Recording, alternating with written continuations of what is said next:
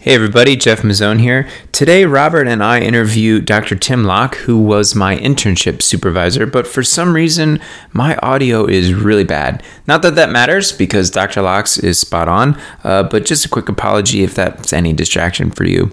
And with that, enjoy the show and God bless. Hello, everyone, and welcome to episode 36 of Renar Voice. My name is Robert Swatala. I'm one of the co-hosts for Renar Voice. When with me, as always, my co-host, Jeff Mazzone. Jeff, how are you, sir? Good morning, Robert. What's going on, bro? Not much. I was going to say happy spring to you, and it may feel like spring for you in your warmer climate, but we had balmy records yesterday of like 17, 20. Wow. I think it's a balmy 18 out there. So it's not feeling spring-like for me, but maybe you're feeling a little bit more than I am. No. I just went out to take the garbage and it was like 30 something. So okay. All right. Yeah. So you're living in the misery too then. Yeah. Good. Misery loves company, right? There you go. Good. Yeah. Hey, we are in spring and obviously there is a lot to this season, this of new and life and green, but also a spiritual side of it with Easter and the resurrection, what that means. And I think, one of the things that, and we're going to talk about today, and it fits in so well, is this topic of forgiveness. And really what Jesus did on the cross so that we can be forgiven. So, as we go into this season, that's on my mind and my heart. And I hope what we talk about today will bring that forward to individuals. So I hope that you are having a good spring and a good Easter season, and looking forward to Easter Sunday. Yeah, sure. I'm trying to live the Lenten experience well. There's no Easter without the cross, without death, without the suffering. So yeah, the hope of Easter. Yeah, the new life. And for those that were just joining us for the first time, we did a special feature with you. And I think that comes across very clear on how much that has impacted you in your life and really brought you to where you are today. So sure. I think it ties in really well. So without further ado, Jeff, I know that this is a special guest for you. And could you do the honor to introduce our guest for today? Yep. So today we have Dr. Tim Locke, who's a clinical psychologist practicing in New York and in Connecticut. And he was my internship supervisor for 2 glorious semesters. And he agreed to come on here today, especially after he and a colleague, Father Thomas Berg, recently published a book called Choosing Forgiveness, Unleashing the Power of God's Grace. So I've been reading through the book. I'm almost done with it. And I thought, you know what, this would be a great topic for the podcast, especially because forgiveness is something that we talk about here and there through our coursework, particularly with stuff from like Ev Worthington. But I think once you get into the field, you're sitting across from another person, you can see just how difficult forgiveness is. Not only forgiveness for those that have hurt us and what it means to forgive versus maybe some pseudo-Christian ideas or some distorted ideas about what forgiveness is, but also, and this comes out very subtly but strongly in the book, this need to practice forgiveness for ourselves, particularly where the guilt and shame can wreak particular havoc. So I'm really pumped about today's episode, not only because I certainly miss my internship supervisor, but also because the topic's a good one. So let me just introduce him. Officially, Dr. Tim Locke is a Catholic father, husband, Franciscan tertiary, clinical psychologist, and professional speaker. He is the founder and director of the Goretti Center for Healing and Forgiveness, where he has been providing psychotherapy for over 20 years. Since 2019, Dr. Locke has been the full-time director of psychological services at St. Joseph's Seminary, Dunwoody of the Archdiocese of New York. In addition to providing counseling, he has been involved with research, teaching, and seminary formation. Dr. Locke lives with his wife of 28 years and their 8 children in northwestern Connecticut. So good morning, Dr. Locke. Thanks so much for being here today. Hey, good morning, Jeff. Good morning, Robert. It's great to be with you guys today. Great. So let's just get into it, if that's all right, Robert, with the questions. So, Doc, there's a lot here. There's a lot here. I've been working through my own forgiveness of you since you. Oh wait, are we live? Yeah. Oh gosh, burn! It was such an honor to have you. It was such an honor to have you with me up here. I miss you. Thank you. Rocky beginning, but we're that's all right. Hey, so like I said before, can we just start talking about what are we talking about here? Give us a definition from your perspective here, personally, clinically, professionally. What is forgiveness, and how you all talk about it in the book? Yeah, I think, this is it is so misunderstood, isn't it? Like, because when you talk to people, they'll say things like, especially Christians, right? Like, oh yeah, I forgive him, because that's the right thing to do, right? We all kind of know that's the right thing to do. So we kind of want to rush to that in a way that's been labeled premature forgiveness, because it's kind of a reflexive sort of action that's really hollow. It doesn't really have anything behind it, versus a kind of real, authentic choice to forgive. And that's one of the big things that that is important to note about forgiveness. And it's noted in the title of the book, Choosing Forgiveness, is that it's a choice. Forgiveness is a choice. And what is this that we're doing when we forgive? And I love what Father Berg wrote here in the book. And let me just read it to you, because I think it really sums up a lot. It says, in forgiving, I am freely, supremely, and mightily renouncing the demand that the offender validate me by acknowledging the harm done to me. So, I mean, there's a lot in there. And let me just talk about that for a moment. So in forgiving, I am renounced. Like, we want, when someone hurts us, we want an apology. That's just natural. We want the validation that, hey, my feelings were hurt. You did this to me, and that was an offense, or that wounded me. And we want the other person to say, yeah, I did. And I'm really sorry about that. And I wish I hadn't done that. But, so often, be it from the person's unaware. I mean, that really happens a lot. People are unaware, or they're unaware of how their actions harm others, or they don't really care. I mean, there's so many reasons people don't want to apologize. That's a kind of a whole nother situation. But when we're in this situation where we note that we've been hurt by someone, we want this validation from them. And so in forgiving, we actually renounce that. We actually let go of that need for the other to validate me and to acknowledge what they've done. And the only way we can do, the only way we do that in the Lord is by knowing our worth in the eyes of our Heavenly Father. And when we can go to our Lord, and by the way, this is much easier said than done, but when we can go to the Lord and we can get the validation from the Lord, that allows us to be really clear and to be able to then let go of this need to get it from the other. It's always easier to have an apology. It's always easier to have the person who hurt us take responsibility. But when that does not happen, there is a way out here that our Lord's given us through forgiveness. Dr. Locke, again, thank you for being here, and thanks for the knock on Jeff right out of the gate. I truly appreciate it. You fit in quite well with our format here, so thanks.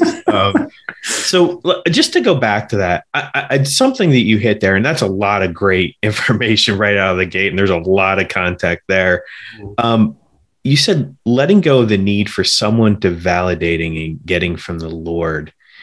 When you're working with someone regarding forgiveness, how much of that is that kind of inner work or that self work where they become secure enough that they don't need that validation, but also understanding that wound is still there and how that healing process happens? Can you just share a little bit about kind of that dynamic, how it's not just maybe an external factor, but also that validation, that internal piece that I think we often wrestle with that might make forgiveness challenging?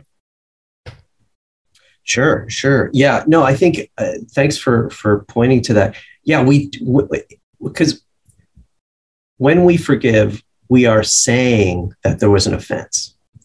Because a lot of times in kind of day to day, when we see people, if someone says to us, oh, sorry about that, we'll say, no worries. Or,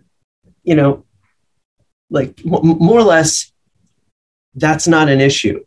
But when we're talking about interpersonal experiences, we're talking about relationship, it is an issue. And we can kind of get in a habit of saying, no worries, no worries. And we can say that to things that really are, that do have an impact on us. And so when we're forgiving someone, we are acknowledging that there is a wound.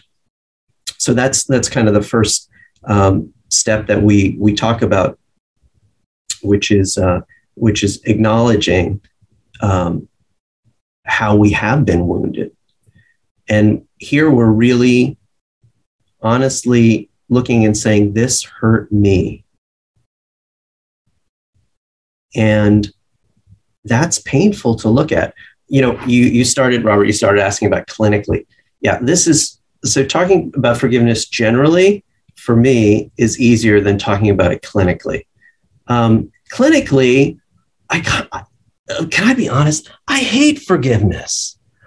I hate forgiveness because why? Because I work with a lot of folks who've been through trauma, and this is another thing in our Christian world that we do is we say, well, you just got to forgive the person and everything will be fine. And, it's one client said it like this. He said, it's kind of like if you drove a truck, Dr. Locke, I got a little nervous when he started like this, but this is what he said. If you, Dr. Locke, drove a truck through my house, you drove it right through my house. And then someone from church comes over and says, oh, you just got to forgive him and everything will be fine. And he's like, but there's this gaping hole. You see, he drove a truck. And did you see he drove it through my house? And my house still has this hole like a truck that goes straight through it. Like, what's up with that? So when we're dealing with people who've been through real traumas, forgiveness is a very difficult, because we have to be very sensitive to the experience of the individual.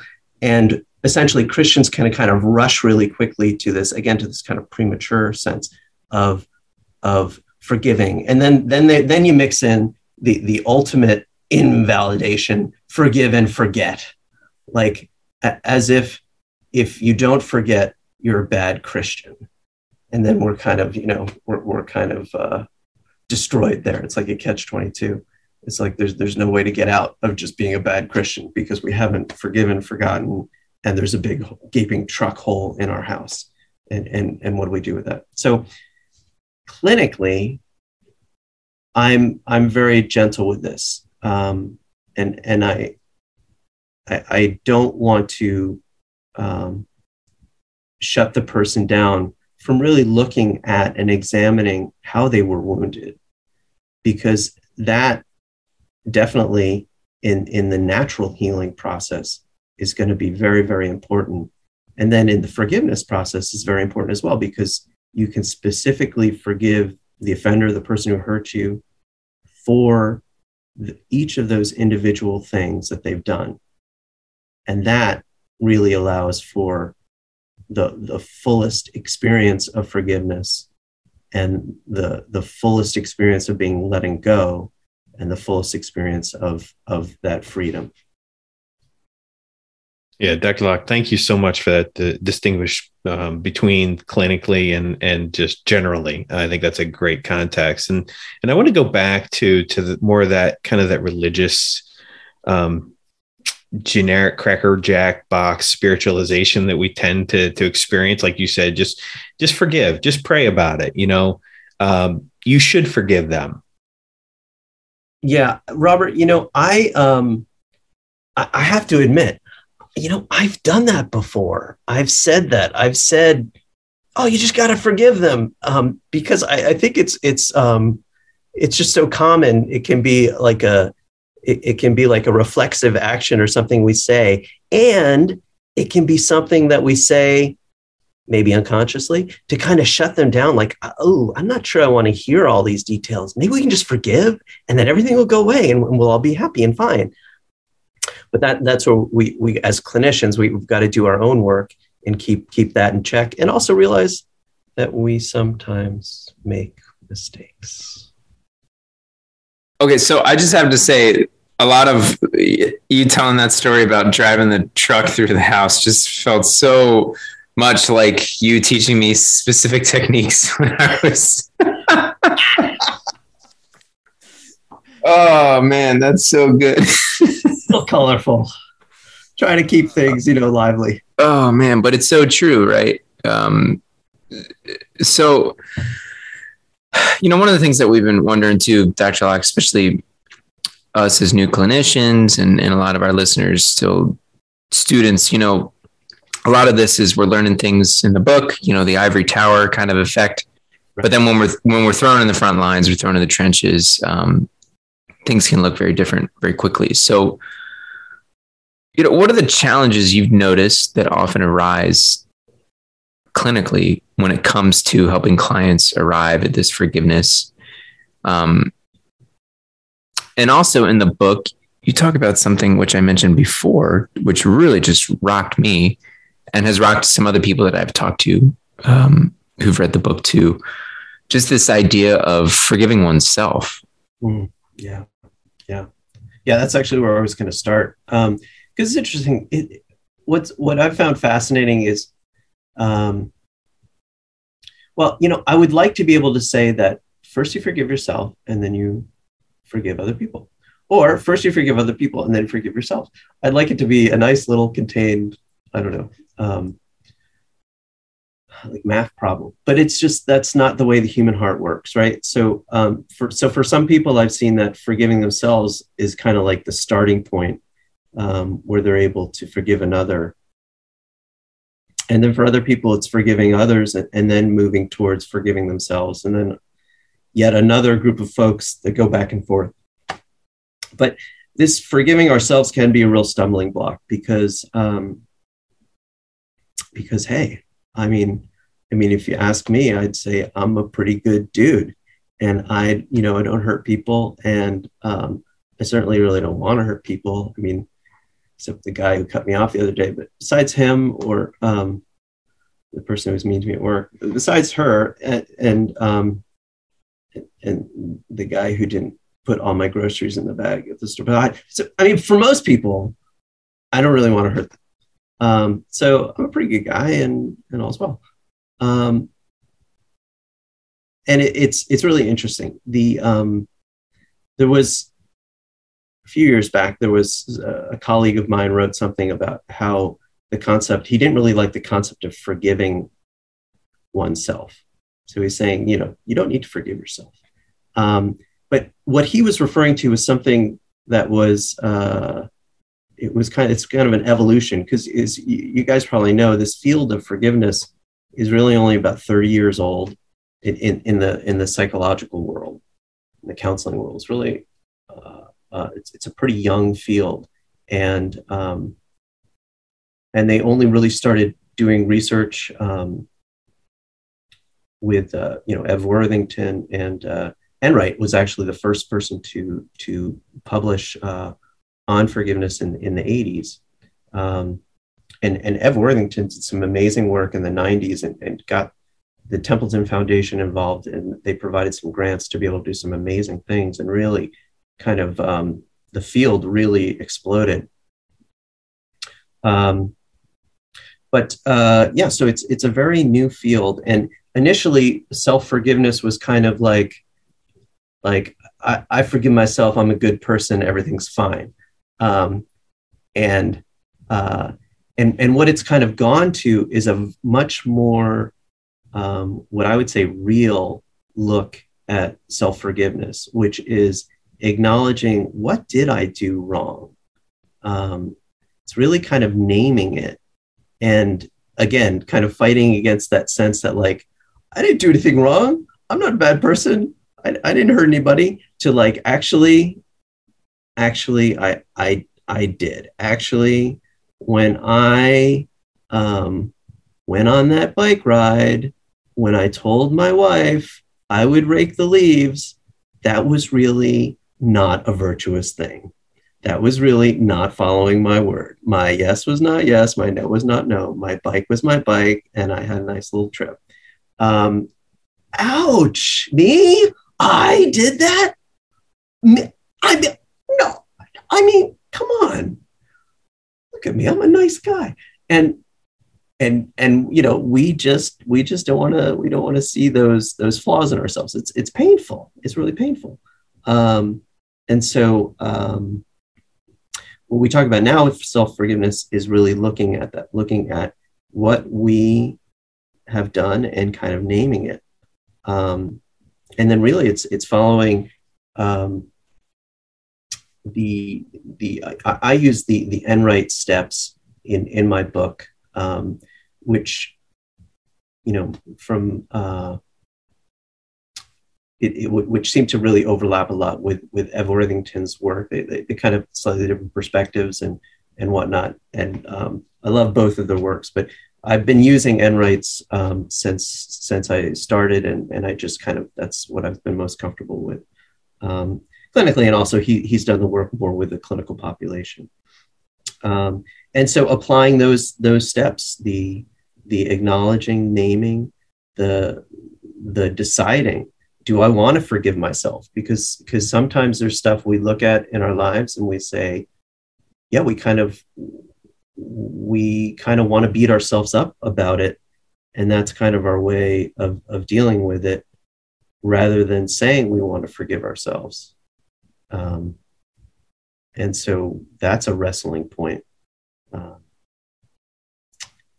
But we can come to the point where we do want to forgive ourselves, and then stay with that, and make the act of forgiving ourselves and kind of live in that. So forgiving ourselves, I think, is a huge block, and something that is really helpful. And this comes out clinically most easily seen in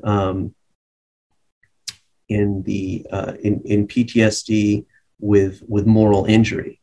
This idea that folks do something that is against their moral code or their beliefs in a way that's hurt them or others.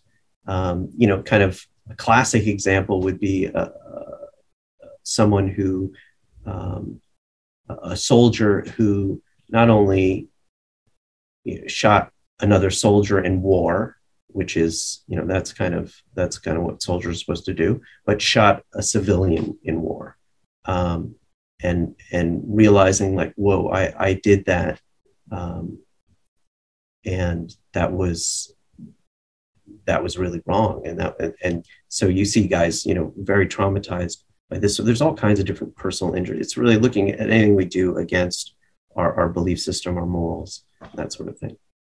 Jeff, I'm afraid I got way off on your question, so I'm not sure. It's talking about forgiving ourselves. That was great, Dr. Locke. And just to follow up on that, I mean, isn't it a shame that it's the barrier a lot of times to forgiving self? I mean, a lot of that is what we're talking about, is that deep-rooted core shame, which I know is very difficult to overcome, to be able to forgive oneself, because a lot of times it's stuff that we're not proud of. Absolutely. Yeah. And let's make that differentiation between guilt and shame. So guilt being, I did something wrong, and shame being, I myself am wrong. So there's something about me that's flawed. And that's what gets triggered when we look at stuff. When I look at myself taking my bike ride rather than raking the leaves, like I told my wife I would, that's what can become a real barrier, is if I start beating myself up with that and saying, I am, I am an anti-leaf raker or something. And, if I kind of make up some sort of thing, or if, I'm afraid this is a strange analogy that's gone bad. But basically, let me just come back to the idea of shame. When we feel that there is something about us that's wrong. It's not just that we did something wrong, but it's something within us. And that's something we have to look at, because sometimes we can say, you know, we might come to realize, I might come to realize that I am a sucker for little white lies, and I'll do it all day long. And so that may produce tremendous shame in me, which, if that's true, if that's really what's going on, all right, then I have to work on that and work through that, and come to a point of resolution with the fact that, hey, this is actually not how I want to act, but this is a habit that I've been doing, and this is a flaw in me. And that's okay that there's a flaw in me. That's we're all fallen creatures here. And so that's something I can work on now that I've identified it. And so this sense of shame, the sense of there's something in me that's wrong, that can really be a block. Now, it can also be a block when people, and this is where I was going with this anti-leaf thing, which I don't know, that was a bad, just strike that from the record or erase that if you can. But, sometimes we kind of can make up these things, or we can, the shame is a kind of looking at ourselves and beating ourselves up over something that really, when we look at it, it's really not a core part of who we are. It's something that we need to make the distinction within our own heart that, oh, this is something that I did wrong, or something that I did that was bad behavior, but that doesn't mean that I am bad. And so separating those two out is something that and clinically we see this all the time, that people say, I did this bad thing, therefore I am bad, where they're not really bad. They just did a bad thing. And so being able to separate those out is an important, very important clinical thing. And that's can be a huge barrier towards forgiving myself, which can get in the way of forgiving others as well. Dr. Locke, I was concerned that just with the time that we had today, we wouldn't be able to address that self-forgiveness piece well, but I'm grateful that you were able to devote so much time into that piece. It just seems something that's not discussed well enough or enough at all, but seemingly has a very significant clinical presentation, particularly with the moral injury and the guilt and the shame. Yeah, it's a real thing. Yeah. So I'm glad we were able to talk about it as well. We do talk about it more in the book, and there's some other examples and stuff. So sure, for folks who are interested in that and that kind of is striking something, please check that out. Yeah. One point I wanted to circle back to, and don't worry, like if you get off track or you run off, because I have this tendency of asking 3 questions at once to all of our guests. Yes, so here it comes. Get ready. No. I'm saying that I already did that, so I want to circle back to the first question that always gets squashed because I ask too many questions at once. Kind of switching gears, in your experience, Dr. Locke, what's been the clinical side of things in helping clients achieve forgiveness for those that have hurt them? Particularly in line with this piece that you all hit home about the validation and letting go, that it's not about letting go of justice, it's letting go of validation. But then, what that looks like with all the psychological, emotional, cognitive impact of what it means to not forgive, and the very difficult, fearful trial of learning to let go, letting go of the pain and what life looks like once you've let go of that. Can you share just a bit about that from your experience? Let me give an example. Let me give an example. It's great. Yeah, it's great. Yeah, please. Okay, so this would be a woman in her mid to late 30s. She had, was 2, 3, 4 little kids, something like that. And her mom was coming over to help, and she was pissed. She was very angry. She was more than annoyed at her mother coming over to help. Now, come on. If you've got 2 or 3 or 4 kids and someone's coming over to help, that's a great thing. Thank you. More power to you. Come over more often. It's good. We could use the help. She was so angry and she'd get so irritable and anything her mother would do. And so she came to me and said, like, I just don't know what it is. I don't know what it is. My mother walks in the house and I get really angry. So, I mean, anger is a very classic kind of symptom, if you will, of unforgiveness, along with other types of irritability and all of this, impatience. So when she said this, I thought, what's going on here? Let's find out a little more about Mom. Well, what happened with her was when she was growing up, Mom and Dad got a divorce. Mom initiated the divorce, and it turned out that Dad was being unfaithful, although Mom didn't know that at the time. And this all happened when she was, I think, about 5 years old. So she grew up for most of her life, kind of going back and forth between the two houses. Her dad remarried, and her mom had a lot of boyfriends come through the house, but never actually remarried. And so she, kind of long story short, she never forgave her parents for divorcing.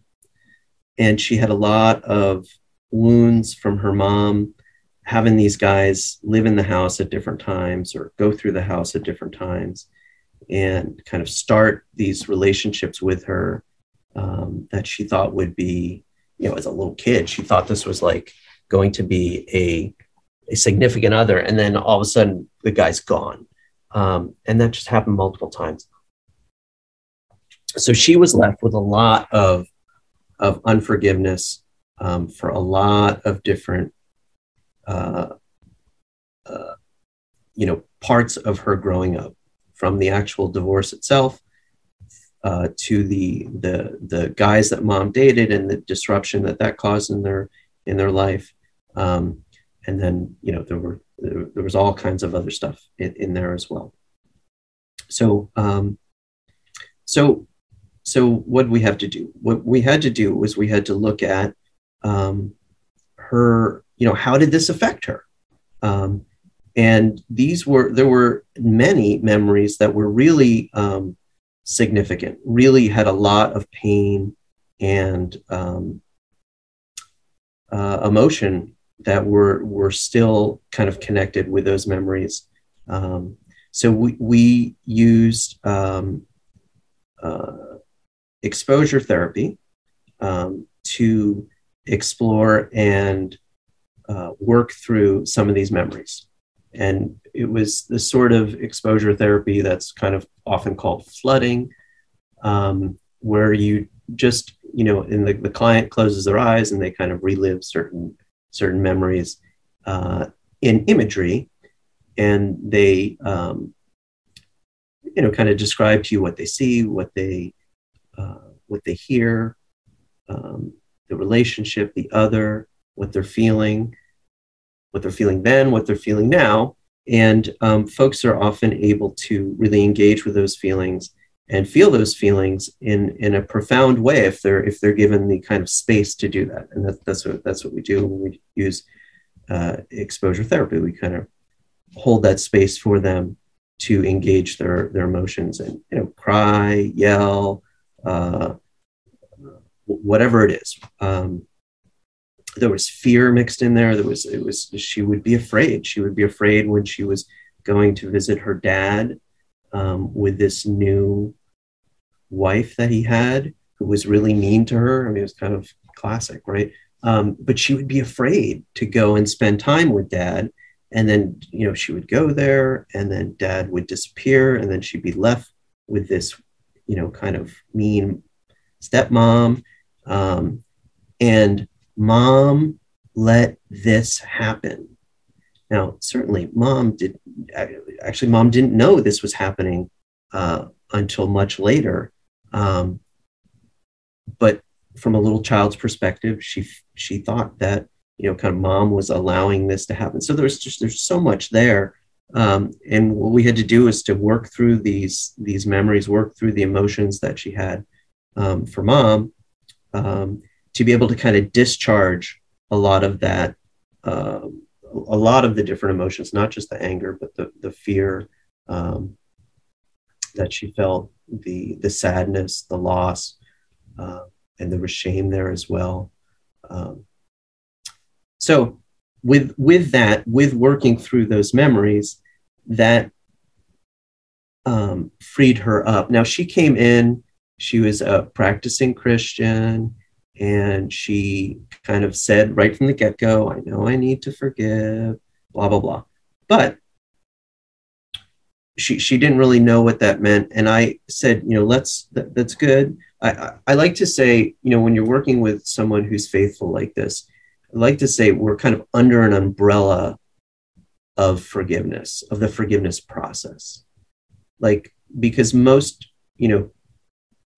Christians, most faithful folks will say, yeah, I know that forgiveness is the direction I want to go. They may not know how to get there, or they may have a lot of feelings kind of between here or there, but they kind of have the sense that is where they'd like to go. And so at that point, I kind of say we're under this umbrella of the forgiveness process, and let's not kind of rush it. We're kind of under the umbrella, and while we're here, we'll take the time to really kind of work through this to get to a place of real forgiveness, of a real being able to let go. So after working through these memories, she was able to turn back and was able to go through and look at and identify the different pieces of her childhood that she was holding resentment over, that she had not forgiven her mom. And she was able to decide, is this something that I want to do? And she was able to walk through each of those things and come to a place where she wanted to. And then she was able to make the act of forgiveness and re-engage her mom in her family, living in that place of forgiveness. And so this process, through the exposure therapy, and not the therapy itself, but really engaging the memories and allowing herself to feel the feelings, that was a lot of the validation, the self-validation part, the recognizing that this really did happen. This really impacted me. And that set her up in a place where she was able to decide that she could and she wanted to forgive and let go of that. So that's there's more to it than that, because we didn't talk about dad, which that was a whole nother can of worms, which she didn't see coming, that she had to forgive her father as well.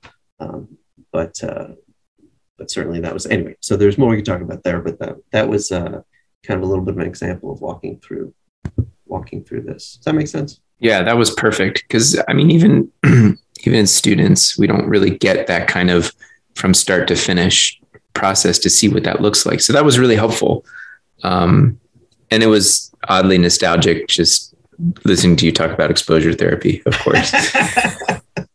Robert, it is Robert, my heart, that's for sure. Yeah, Robert, this, when we were talking about doing exposure therapy, like it's all from Dr. Locke. People like raise their eyebrows when I said, "Oh, I did exposure therapy in internship." Mm-hmm. Yeah, no, it's really great. It has kind of a bad rap amongst therapists, and for one reason is because you have to be able to tolerate your own negative emotions that get generated. It's very uncomfortable when someone's there weeping and you're saying, stay with that.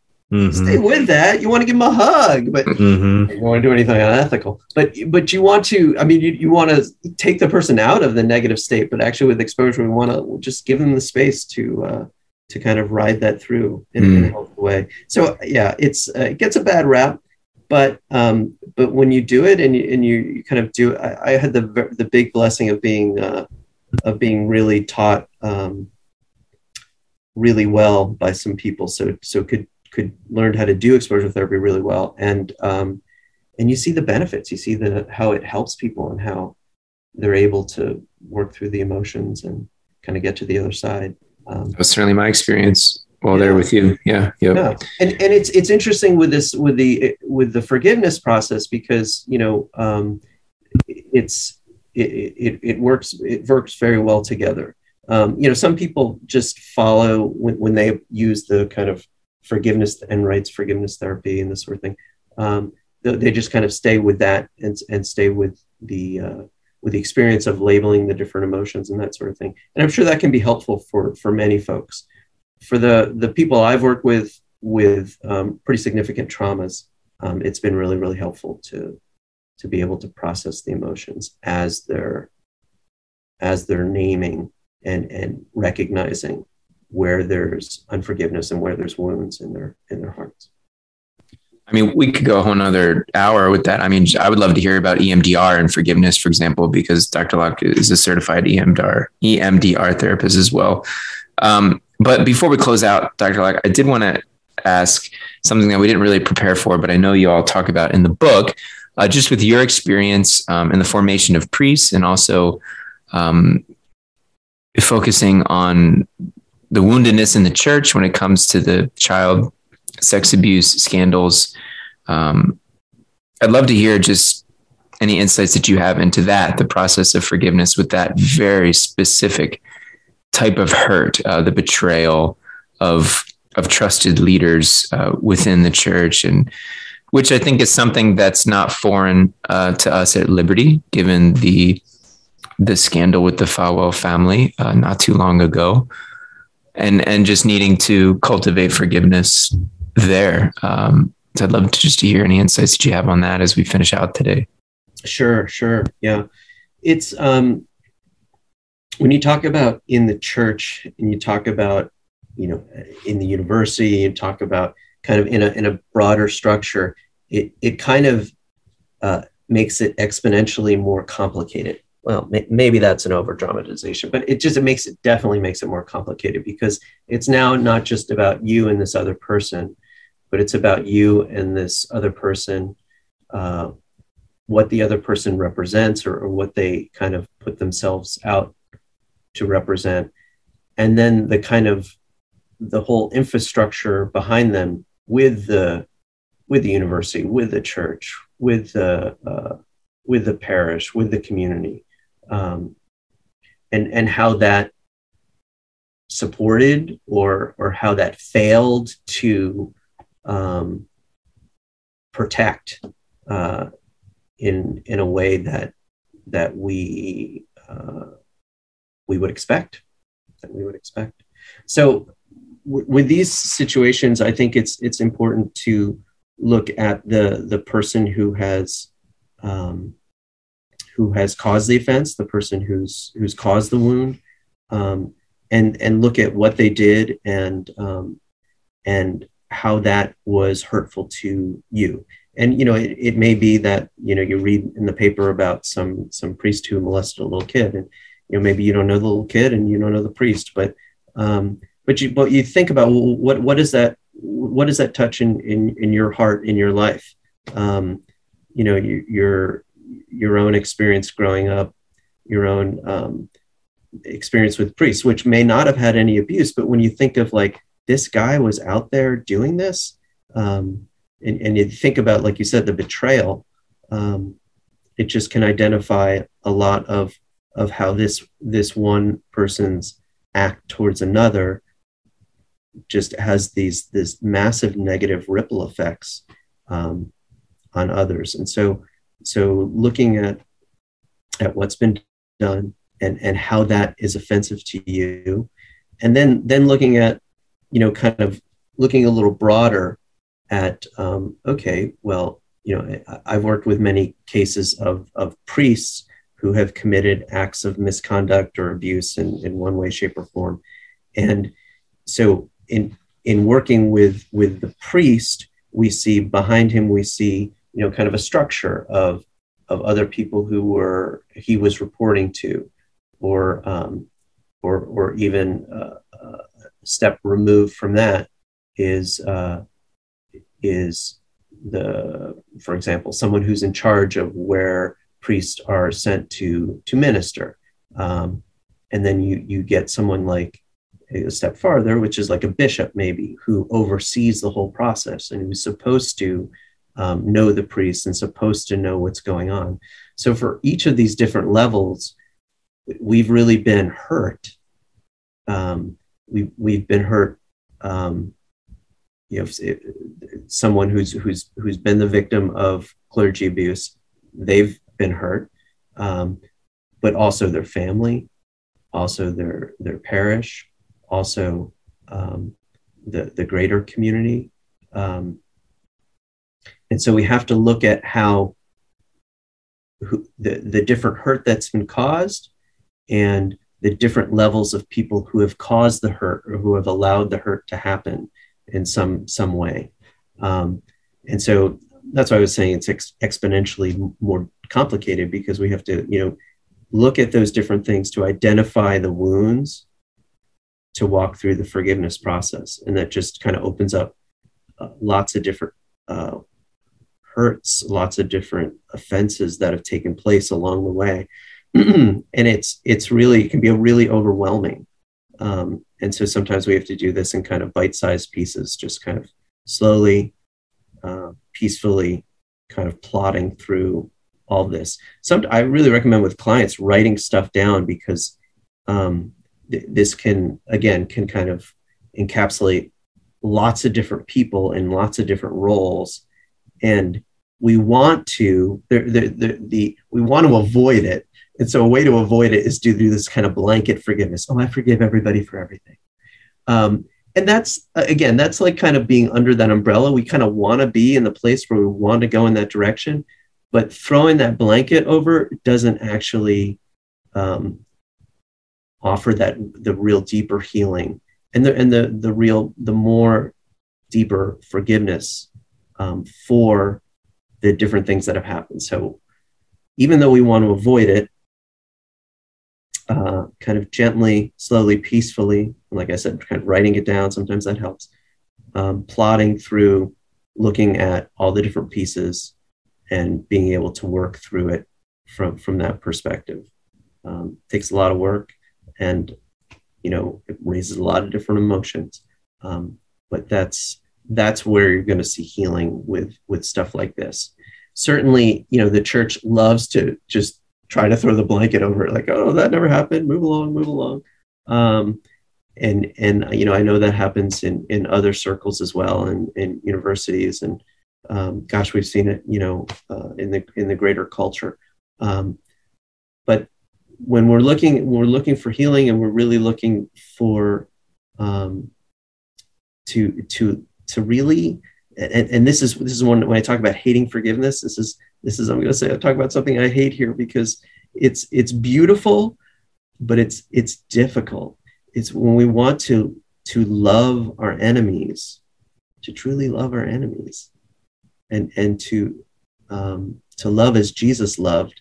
That's really a high calling, and it's we really want to just kind of say, all right, I'm there, I'm loving, but in reality, we really got to do the hard work to get to a place where we can truly love and extend that love to those who've hurt us, which is kind of the pinnacle of forgiveness and forgiving in the Lord. Dr. Locke, thank you so much. That was fantastic. So much good information there. And as we wrap up, I just want to share again the book and just read a little bit. You can find that on Amazon. We'll have a link in the show notes as well. But it's called Choosing Forgiveness, Unleash the Power of God's Grace. And just a little recap here, just reading it from the book. To say that offering forgiveness is a challenge is an understatement. Forgiveness is tough. Forgiveness is often messy. Forgiveness doesn't feel good to most of us. And when it comes to the biggest, deepest hurts in life, forgiveness can seem impossible. In choosing forgiveness, the authors are the guides leading us to the way towards forgiveness through the grace of God. The book will help you discover the pathway to healing, peace, and interior freedom, releasing you and those who have wronged you from the bondage of unforgiveness. I think that's something that we can all pick up and probably take a read. So, Doctor, thank you so much for being here with us. I greatly appreciate it. I'm going to work on my forgiveness of Jeff. He does deserve that. So I'm gonna use your tools and work on that. So again, thank you. That was so good. Jeff, you're very, very lucky to have been mentored and supervised by a wonderful professional and a wonderful guy. So Dr. Locke, thank you so much for being here. We greatly appreciate it. You guys are so kind. Thanks so much for having me. God bless you and your good work here on the podcast. Thank you so much. And to our listeners, thank you and God bless.